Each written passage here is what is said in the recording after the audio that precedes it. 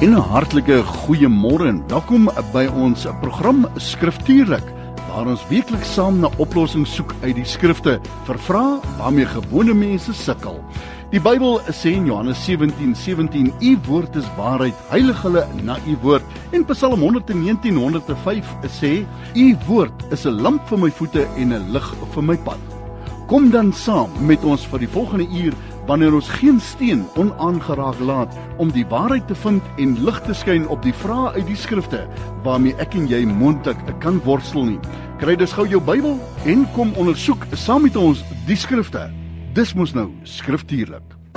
Our family is just getting bigger and bigger. Welcome to 657 AM. Ja, ons familie groei by die uur en ons is die Here baie dankbaar daarvoor. Die oorloos het aangestap 8 minute oor 11. 'n Hartlike goeiemôre vanuit ons ateljee hier in Kilner Park in Pretoria. And yes, it is freezing cold, but he made it on time and in time this morning. Rocky Stevenson, good morning, my brother. How are you keeping? Yeah, very well, thank you, Vaynant. Wonderful to be here. Yeah, wonderful to have you. Yet another round around the block and looking at God's Word. If you're struggling with God's Word, somewhere, somehow, somebody said something that absolutely doesn't make sense, then this is the program to listen to. Dit is die program waarin jy jou vrae stuur en ons hanteer dit lewendig op die lug. Saam met my in die ateljee Benoni Bible Church, Rocky Stevenson en pastor, ek dink nou aan sy e-posadres terwyl ek hom voorstel, en dis dan pastor@benonibiblechurch.co.za, waarin mense dan gewoonlik hulle vrae stuur, of jy kan dit hier vir ons in die ateljee ook stuur. We've got a jam-packed program, so let's get to it. 082-657-2729.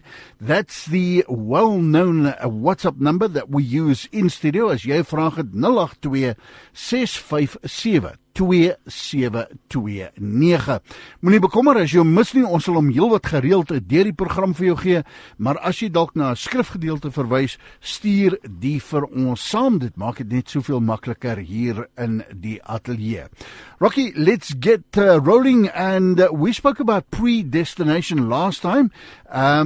Can I start by asking you, and I think the question for discussion, and we made a promise that we will tackle it wholeheartedly this week, when it comes to predestination, what does it actually mean? Where does the whole concept of predestination come from? And what do we say to the listener with regards to predestination? Yes, so predestination comes from the Latin word predestinatio, and that was where we get our English word predestination, but it actually comes then from the Greek, which means to determine beforehand. So that's the actual meaning of the word. And it's always helpful to go back to the meaning of the word, because, I mean, that's what we would do even with something like baptism. You know, we would talk about baptizo being immersion.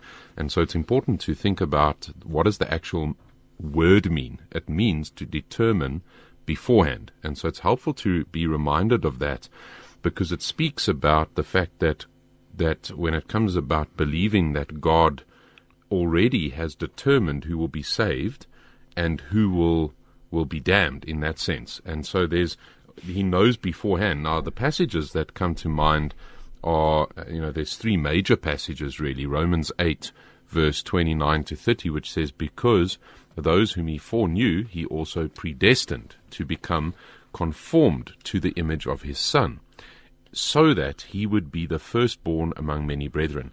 And those whom he predestined, he also called. And those whom he called, he also justified. And so this term is a biblical term. Other passages that you see this is in Romans 9:29, 11 verse 29, 1 Corinthians 2 verse 7, Ephesians 1. Now that's another key passage, is Ephesians 1 verse 4 to 5, which says, just as he chose us in him before the foundation of the world, that we would be holy and blameless before him in love, by predestining us by adoption as sons through Jesus Christ to himself, according to the good measure of his will. And then 2 Timothy 1 verse 9, which says, who has saved us and called us with a holy calling, not according to our works, but according to his own purpose and grace, with which was given to us in Christ Jesus from all eternity.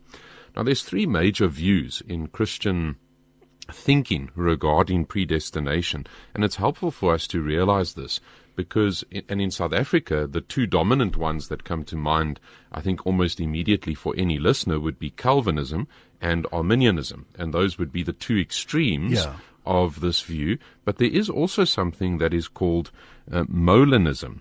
Now, Molinism kind of takes, I wouldn't say necessarily a middle road, because it's a different road than Calvinism or Arminianism. So let me explain those three briefly. Calvinism believes that God has predestined who will be saved and who will not be saved. This means that there is nothing that we can do to change God's plan. Calvinism believes that God's sovereignty is absolute and that He is in control and of everything that happens. So even there's an element where you can easily fall into with that almost a fatalism, because, well, God already decided it, and then what do we even what do we even do? What is the use? What is our responsibility? Arminianism, on the flip side, believes that God has given us free will and that our choices determine whether or not we will be saved. This means that we have the power to choose whether or not to accept God or in His offer of salvation. And Arminians believe that God desires that all people be saved, but that He will not force anyone to be saved. Then Molinism, which is quite an interesting third option. Molinists believe that God has a plan for all of us, but that He allows us to make our own choices within His plan for the world, and that He will work with those choices to bring about His ultimate plan. So Molinists believe that God is both sovereign and loving. And so that is the major concept within the Molinist type of a thinking. God is both sovereign and loving, and that He wants us to have a genuine relationship with Him. Not a forced relationship, but a relationship that we do choose to turn toward the Lord Jesus Christ and be saved. And He has provided a Savior so that we can be made right with God. It does not reject God's sovereignty, but it uplifts God's sovereignty with God's love. So ultimately, our response to predestination should be one actually of worship as well as one of obedience. While we even think through these concepts, we should worship God for His sovereign plan.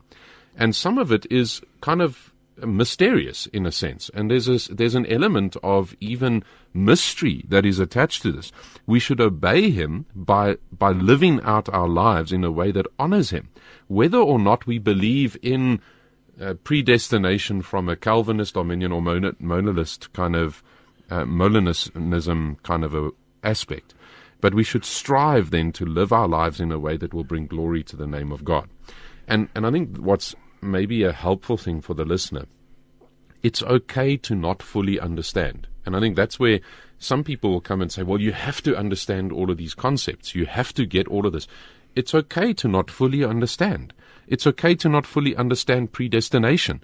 It's there in the Bible. And so you cannot deny it because God's Word teaches it. So you can't say, oh, well, I just don't believe in predestination. Well, you got to say, well, it's there in God's Word, and God's Word says it in multiple passages. So the problem isn't God in His communication. The problem is often us with our understanding of God's Word. And there may be things that are in the Bible that we don't fully understand, like grace. Who can really understand grace? I mean, that's something that the more that you study about it, the more that you are more befathomed. I mean, you're like, how is it that this great God has done what He's done when it comes to grace? Or what about the Trinity? You know, we've had questions on that before, but you can never really understand it. And if you try and make some illustration, you fall into some kind of blasphemy because you can't fully understand the Trinity. And how do we come to understand these things? Well, by faith. God said it, so therefore I believe it. Childlike faith. Childlike faith. Well, God has put it in His Word. And these are mysteries that can only be accepted by believing faith. So however, even though we may not fully understand these things, we will worship God. And we must obey God. So in conclusion to the thinking on predestination, it's such a complex issue, but it's an important one to study. It's important for us to go to our Bibles with a heart that says, Lord, help me to understand your ways, and help me to take your word and let your word mean what it means without me coming with my own preconceived kind of ideas. And when we understand in predestination, we can then better understand God's sovereignty and His plan for us and His love for us. And we can then grow in our worship and our obedience to Him. Somebody just made a very interesting remark. So Molinism is like me choosing 3 options of clothing for my 3-year-old and then give him or her the option, the freedom to choose out of the 3. Your response to that? Yeah, I think that's a nice illustration, because there is a sense where you as a loving parent are going like, hey, I am wanting my child to be dressed. Yeah. Okay? Yeah. And I want my child to have some kind of an option with what they're going to be wearing here. And there is an element where I'm enjoying the fact that my child has this ability to say, I would like to wear the pink clothes today instead of the purple clothes or the turquoise clothes. Yeah, So I do think that is a helpful way of thinking through it in that sense, but it also gives room for the fact that we are not we're not robots. We've not been made like the angels. Yeah. And I think this is something that Satan gets so frustrated about with regard to human beings, because he doesn't have any option to get back in the right books with God. There's no repentance that is extended to him. And God in his mercy has extended himself to us, and we're such broken creatures. But he's not forcing us his way or forcing us that way. He wants us to have a loving relationship with him, who is the God who loves us, and he has loved us in Christ while we were still enemies. Can you imagine how much he loves us now that we are sons and daughters of the Most High? And salvation is not as simple as I think sometimes we have in theological textbooks. It's much more complex than that, and it's this relationship with God as we grow in our understanding of these things. So I would encourage the listener, keep on reading the Bible and keep on having a childlike heart faith, where you come to God's Word and you let God's Word mean what God's Word means, and you let God say what God says. Now, of course, that you must understand His Word, and you must understand, because the Lord is not confused. Yes, God is not confused. Not. We're struggling with this, but God is not confused with this. And I think what it should drive us towards, instead of debate or argument, it should drive us towards wonder. And what I mean by that is that when we look at these large concepts that we have in God's Word, it should drive our worship. We should be going, wow, God is so big, God is so great. But I think the sad reality is it devolves often into a place of debate. Oh, but you believe this thing about God, and you believe that thing about it. And you end up getting so muddy, instead of actually looking up and worshipping because of the great God who has given us a Savior in our Lord Jesus Christ, so that we can be made right with him. Could we bring the scripture in here that says the letter killeth, but it's the spirit that brings life? Because does that apply here? Because if we start saying, well, this is the way I believe, this is how it is, here's the scripture for it, we could alienate people, chase them away from God's word. What do you say? Yeah, look, I think it's so helpful for us to have a humble attitude before God's word, where we actually, like biltong, will chew on it to get all the goodness out, you know, and kind of suck on the marrow of God's word as such. All right. You know, and get that goodness out, and realize that all of us are actually in this process of sanctification where we are growing in our appreciation of who God is.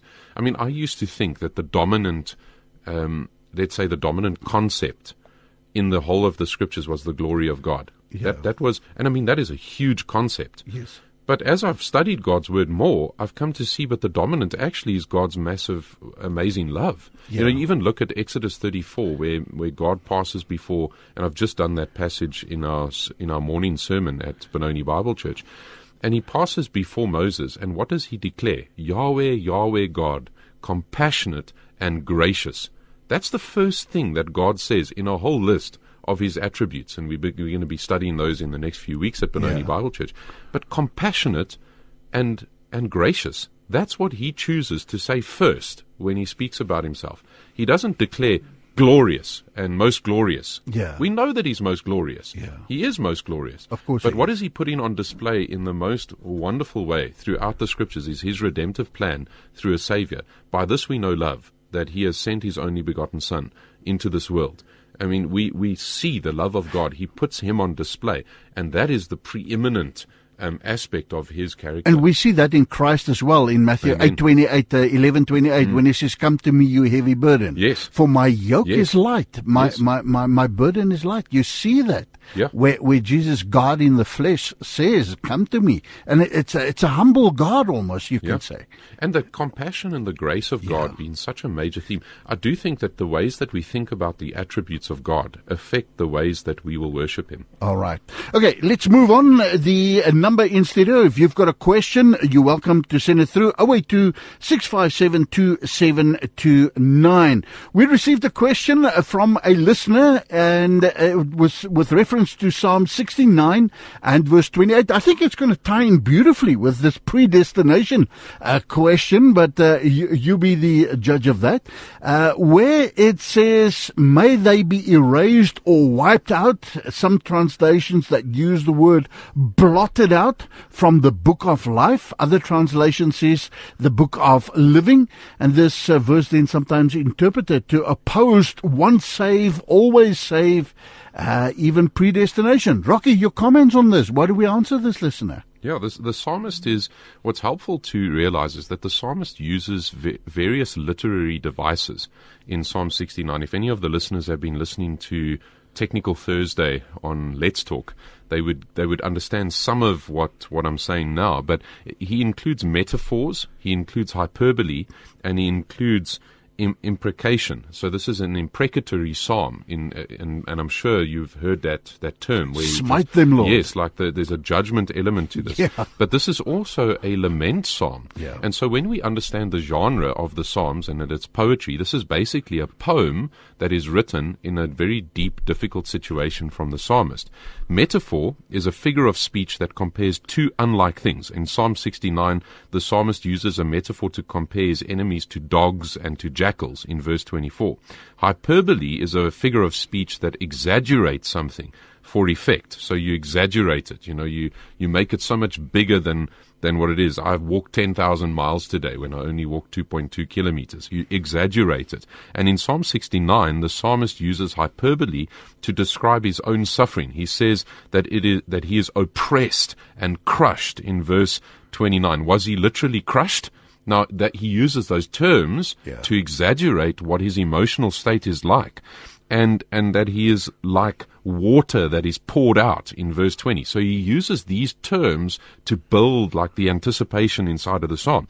And then imprecation inside of the psalm, as it is an imprecatory psalm, is a prayer or curse that calls for God's judgment on someone. And in Psalm 69, the psalmist uses imprecation to call for God to remember his enemies and to visit them with his wrath in verse 28. So it's important to understand that these literary devices, in order to then understand what Psalm 69 actually talks about and to be able to interpret it correctly. And the psalmist is not literally comparing his enemies to dogs or jackals. He's using metaphor to express his hatred in that sense. He's not literally saying that he's been oppressed and crushed. He's using hyperbole to exaggerate the intensity of his suffering. And finally, the psalmist is not literally calling for God to curse his enemies. He's using imprecation to express his desire for God to bring justice to them. So the psalmist in Psalm 69 can be difficult to actually understand some of this. But when we understand the fact that this is a genre of poetry and that he's using the language in a beautiful way to express his heart, that's when we can actually now understand better. And it gives us this glimpse into the psalmist's heart, his mind. It helps us to understand his relationship with God, the fact that he's pouring out his heart to God. And it reminds us of the suffering that he went through. So that's all important in regard to Psalm 69, that it's a poem, and as such should be interpreted in light of that genre. Poetry often uses figurative language to express ideas and emotions, and that's important when it comes to this. So in keeping those things in mind, we begin to then understand that the psalmist is what he's really saying in Psalm 69. He's expressing his hatred for his enemies, his disgust at their actions, his suffering at their hands, and he's calling on God to bring justice to them. He's looking to God who says, vengeance is mine. And he's leaving the vengeance to God. And he's saying, you're the one that said, vengeance is yours. You can have this vengeance. And so Psalm 69 is this powerful and a moving poem. And it helps us to then understand the human experience of suffering. If you're suffering, go read Psalm 69. And you can see this beauty there. It can help us then to understand God's nature of justice. It helps us to be reminded that he's always with us, even in our darkest moments. So then we come to that phrase, erased or wiped out from the book of life. That appears in verse 28 as the question asks in Psalm 69. And this phrase often is used to support the idea that salvation can be lost. But is that the right way to approach that passage? It is not, based on the poetry, based on the figure of speech, etc. It's important to remember that this is just one interpretation of that verse. And people jump to that, which is in the poetry, and they make a big argument about that, and then they lose the whole meaning of the rest of that psalm. And they don't actually see then context. They don't see the wood for the trees with this. And so let me work us through that a little bit more. It takes into account, when we take into account the literary devices in the Psalms that it is using, it seems more likely that the phrase erased or wiped out from the book of life is a metaphor for God's judgment on those who have done evil, because he's used so many metaphors throughout the rest of the psalm. He's brought exaggerations, and you can see he's bringing this emotion. So however, it's, if we had to take the possibility that the phrase erased or wiped out from the book of life, if we had to take that literally, should we take the rest of the psalm literally? Were his enemies really jackals? Were they really dogs? Was he really being crushed in a grinder? So where do we take literal and where do we take metaphor when the rest of the psalm is metaphorical, and when the rest of the psalm is, in a sense, hyperbole in that way? So this would mean that the psalmist believed, if we take it that way literally, and say that erased and wiped out from the book of life, if we take it literally, then we would have to say, well, the psalmist believes that salvation can be lost. And that's then a really complex situation, and not easy necessarily to then think through other passages in the Bible, because then we go to other passages that are not using metaphor, and that are not using exaggeration, and that are not poetry, like John 10:28, where Jesus says, I give them eternal life, and they will never perish. No one will snatch them out of my hand. This verse tells us that if you truly are saved, and I would change the wording from once saved, always saved, to wording like if saved, always saved. Yeah. If somebody is saved, they will always be saved because Jesus says so, right there. And he's not using metaphor. He's not using hyperbole. He's not using exaggeration. He's not in. This is not.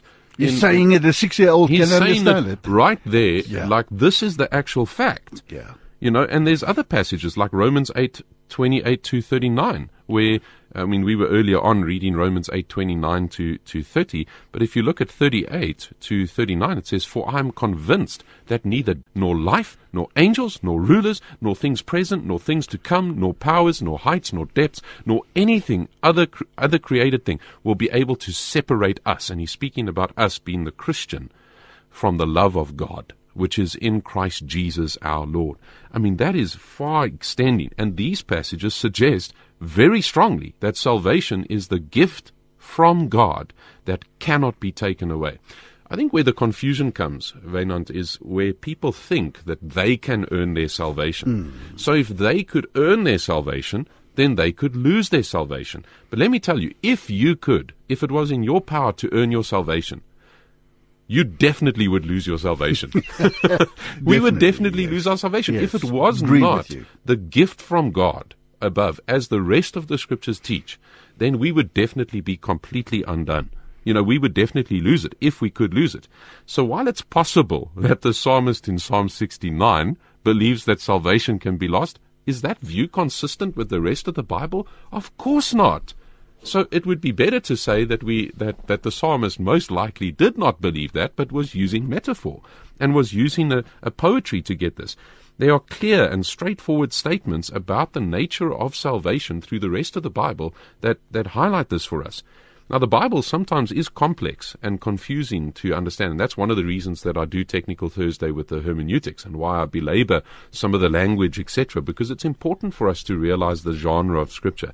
And it contains many different genres of literature, and it was written by different people at different times. This means that there are some passages that are actually more clear than other passages. And there's a principle hermeneutically, and I'm sure you've heard this principle before. Use the more clear passages to understand the less clear passages.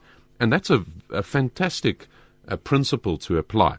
When we come across a passage that is unclear, and we start to think to ourselves, is the psalmist saying that you can lose your salvation in this passage? it doesn't seem very clear, does it, when we're looking at the metaphorical language through that passage.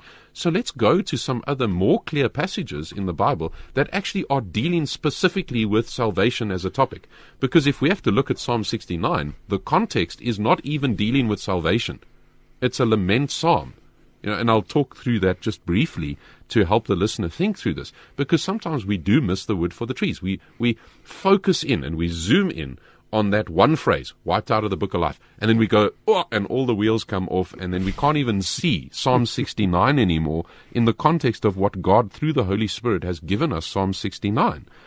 So if we read in the Psalm and we see suggestions that salvation can be lost, we can look at passages in the Gospels or in the Epistles that suggest very firmly that salvation cannot be lost, if indeed salvation has come to one. And by comparing the different passages in the Bible, we can get then a better understanding of what the author is trying to say and what the idea is. So let's look at Psalm 69 just briefly. And I don't know if a listener has their Bible open or not, but you can go study Psalm 69 later.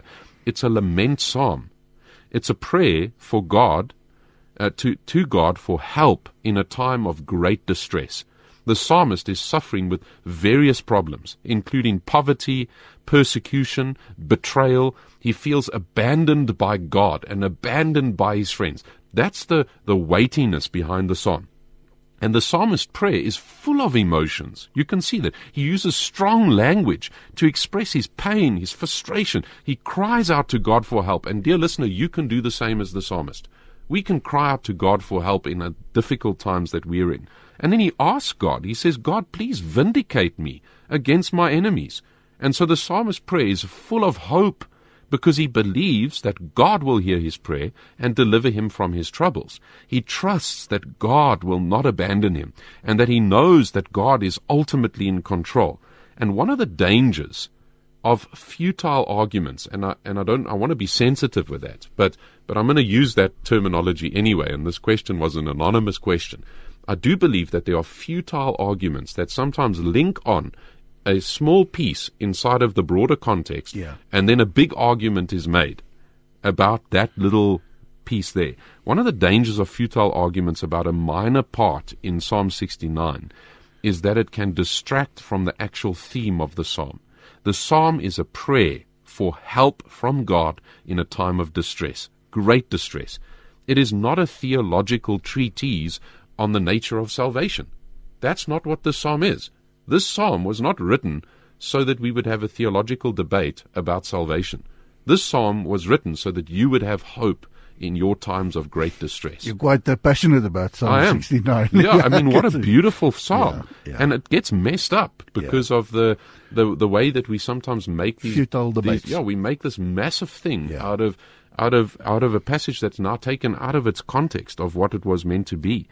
And when we focus on that minor part of the psalm, we can then lose sight of the overall message of the psalm. We can start to argue about things that are actually not really important in that psalm. And this can then be a waste of time, a waste of energy, and it can prevent us from getting the most out of the psalm. The best way to avoid this danger is then focus on the overall message of the psalm. We should read the psalm with an open mind, an open heart, and we should try to understand what the psalmist is trying to say. We want to let the original author have his say with regard to this. If we do that, we'll be able to get the most out of Psalm 69, and we'll be able to grow in our understanding of God's Word. So thank you to the listener for the question. We love these kind of questions, and we just love delving into God's Word, don't we? Yes, we do. And with that, we're also instructed by ICASA to play some music. Anya and Enrico, we're going to take a quick breather, a sip of water, and then when we come back, Linda, thank you so much. Please explain Revelations 13:16, great and small, taking the mark. What does the scripture mean by that? When they talk small, does it mean children has to also get the mark? We've got a question here about paradise and heaven after death. Thank you so much for that one. Laat ek net gesien hierso wie daai vraag gestuur. Sissel daarso, baie dankie ook vir hom. If you've got a question and you want to get it in on time, 082 657 2729, 082 657 2729. Get it through to us in studio. And Nombuso, bless your heart, I see your WhatsApp just came in. We'll tackle that one as well if time permits. But first, Anya en Rico, Oceans of Your Heart. Jy is ingeskakel op skriftuurlik.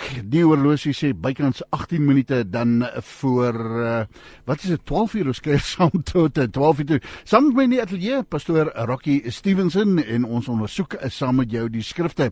Sissel, baie dankie vir hierdie vraag. Hy het vir ons 'n WhatsApp gestuur en sê ek wil graag weet of gelowiges na afsterwe gaan na die paradys of die hemel. Hy stel die twee daar. En ek het al die vraag op Radio Kansel gevra, maar baie sê die paradys is nog steeds daar waar dit al vir eeue bestaan. En dit is dan my vraag. So that the question that is posing this morning, Rocky, I'm not sure if you're quite on top of it. And So we've touched on this a number of times before. The Bible teaches that to be absent from the body is to be present with the Lord. Now that is for believers in particular.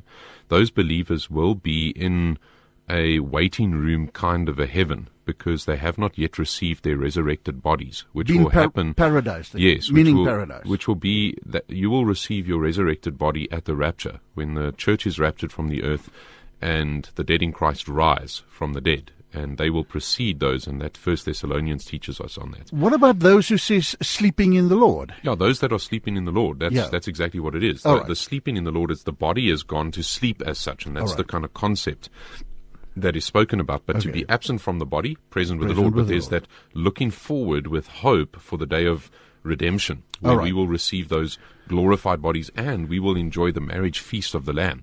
For that 7 years while the tribulation period takes place on the earth, the body of Christ the bride of Christ will enjoy that marriage feast with the Lamb. And that we look forward to. That's part of what our anticipation is, even when we take part in the Lord's Supper. Remember when Jesus instituted the Lord's Supper, he says, I long to eat this with you, and I will one day in paradise. And so that is where the Lord is. So I hope that's helpful for Cecil in his question. And the notion there is mentioning, he says, paradise where it has been throughout the ages. There's no indication of where paradise is it? Does the Bible give us any idea? Yeah, we do know that it is a spiritual realm in that sense, and I guess the best way to say it is that paradise is where He is. He did create the heavens and the earth. We do see the angelic world, and we do see even in books like Job in the beginning, where you've got the sons of God that are coming before Him, and you have got that heavenly realm in a sense, and it would seem that it is not like this physical realm. There's some that would say Genesis 11 that the people of the Tower of Babel, that they were trying to get to heaven and that they would have been able to actually get there. And I think we had a question about that once before as well. They couldn't have actually got to heaven, to the paradise, because it is a spiritual realm, which is not like this physical realm. And so, but paradise is where He is, and paradise would be the same today as what it was even during the time of so throughout the ages, same place. Yes. It would seem that biblically there, and we touched on that a little while ago when Paul he speaks about his vision of going to the third heaven. It would seem that there's this concept, and it was a Hebrew kind of concept, where you would have the first heaven, second heaven, third heaven, and that first heaven would have been known as Abraham's bosom, and that would have been where the Old Testament saints would have been before Christ had gone to the cross, and He said it is finished, and He was buried, and He rose again victorious. So there would have been that kind of a waiting room, and then there's that second heaven, which is that place that even those saints then have joined the church age saints in waiting for the third heaven, which would be then that time where we actually are receiving our glorified bodies that are like Christ's body. And so there does seem to be some of those type of concepts through the Bible, but I think the easiest way to look at it is paradise is where the Lord Jesus is, and that's where we will be. Just a sideline remark, I think you know the gospel artist Carmen, who has gone to be with the Lord now, wrote the song called Third Heaven. I've in fact just put it on the playlist there. Okay. So So, thank you so much, Sissel, bless your heart. Baie dankie ook dan vir daai vraag. 082-657-2729. Linda, you up next, Pastor Rocky Wynand. Please explain Revelations 13:16. Rocky, if you can kindly just read that to us about the small and the great. Does it mean small? And then she says, does it mean they're talking about children here? Or what does the scripture actually mean? And what is the context of that particular scripture? Do we know? Does scripture give us any indication? Yeah, let me read it. It says, "And he caused all, the small and the great, and the rich and the poor, and the free men and the slaves, that they be given a mark on their right hand or on their forehead, and that no one will be able to buy or sell except the one who has the mark, either the name of the beast or the number of his name. Here is wisdom. Let him who understands calculate the number of the beast, for it is the number of man, and his number is 666. Now this is, earlier on, you find that you have a beast coming up from the earth in verse 11, and he had 2 horns like a lamb, and he was speaking as a dragon, and he exercised all authority of the first beast in his presence, and he makes the earth and those who dwell in it to worship the first beast, whose fatal wound was healed. And he does great signs, so that he makes fire come down out of heaven and on earth in the presence of men. And he deceives those who dwell on the earth because of the signs that were given to him to do. And so you see that this is part of that tribulation period. The context of this is within that 7-year tribulation, most likely after the 3.5-year mark, even, of the tribulation. So there are different views regarding this. I believe that the biblical understanding is that the church is raptured before the beginning of the tribulation. And the tribulation is a 7-year period. It's the last week of the 70th week of Daniel. It's the time of Jacob's trouble. Yeah. And at that 3.5-year mark, the beast actually, or Satan, the Antichrist, sets himself up as God within the rebuilt temple.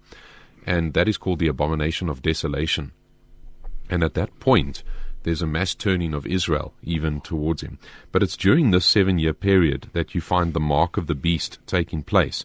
And yes, I would believe that this is done with young and old. It's done with great and small. Can't send your kids to the cafe and try them. Yes, so some Christians believe that this verse is referring to a literal mark that will be given to people during the end times. And I hold to that view. I believe that is the more literal kind of a way. We actually see some technologies today already in existence where they're putting microchips in the right hand or in the forehead. This mark will be a sign of allegiance to the Antichrist, who will be powerful, and he will be an evil ruler who will, and those who receive the mark will be unable to buy or sell, which will make it so difficult for them to actually survive in this time if they do not take the mark.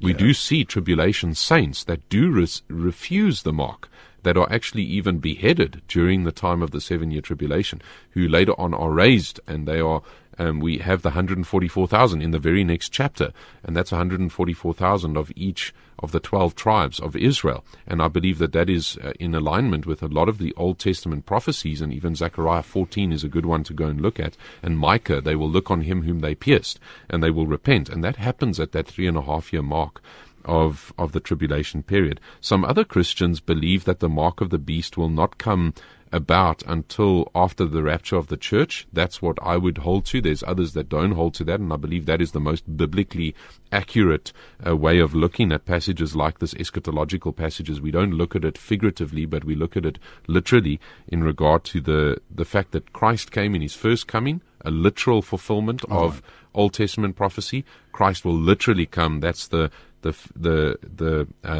way of understanding his second coming. But I think for the Christian, we can get a little bit scared about passages like that. It shouldn't do that. The whole of Revelation actually is written to give us hope. And why does it give us hope? Is because the Christian is rescued from this. We were not destined for wrath. 1 Thessalonians 5 verse 9. The church is rescued from this. So though we are told about what happens during this time, the Christian doesn't need to worry about this. The Christian must keep on being a Christian in our day, seeking to let their light shine and seeking to honor Christ. There is a day that the rapture will come. And And we can look forward to that as Christians. 1 Thessalonians 4:13-18, that passage talks about the rapture of the church. 1 Thessalonians 5, verse 1-11, that passage talks about the events that will happen during the tribulation period, and that's where this context comes in. Revelation 3:10, that passage talks about the protection that God will give to His people during the tribulation. So concluding that thought, the mark of the beast is a very real threat during the tribulation period. It's not something that Christians should be so worried about right now, because that will happen only during the tribulation.